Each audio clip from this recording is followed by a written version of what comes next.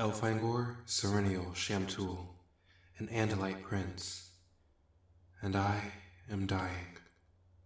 I was on a mission to hunt down a small offshoot of the Yark Empire, a simple task, or so I thought.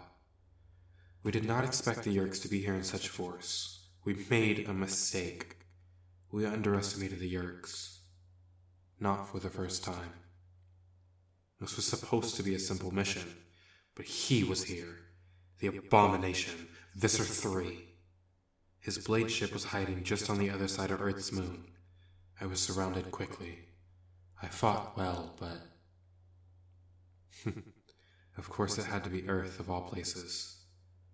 If this ever reaches the homeworld, I want the truth to be known. I am called a great warrior, a hero.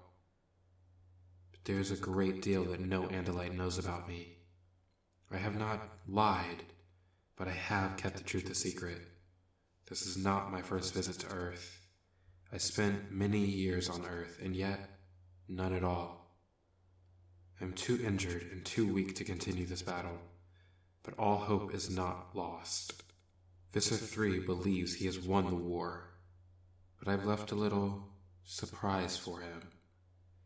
I have given the morphing power to 4 humans.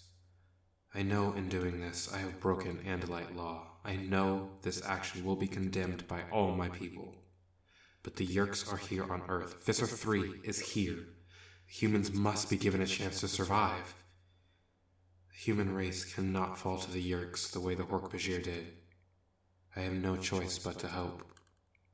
Humans are strong, resilient.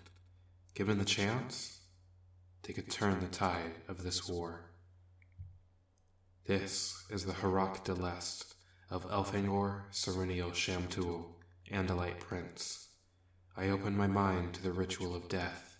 I open my mind and let all my memories, all my secrets, go to be recorded by the computer. This is not just a message to my own people. I hope that someday humans will hear it as well, because humans are also my people. And to my family, I'm sorry.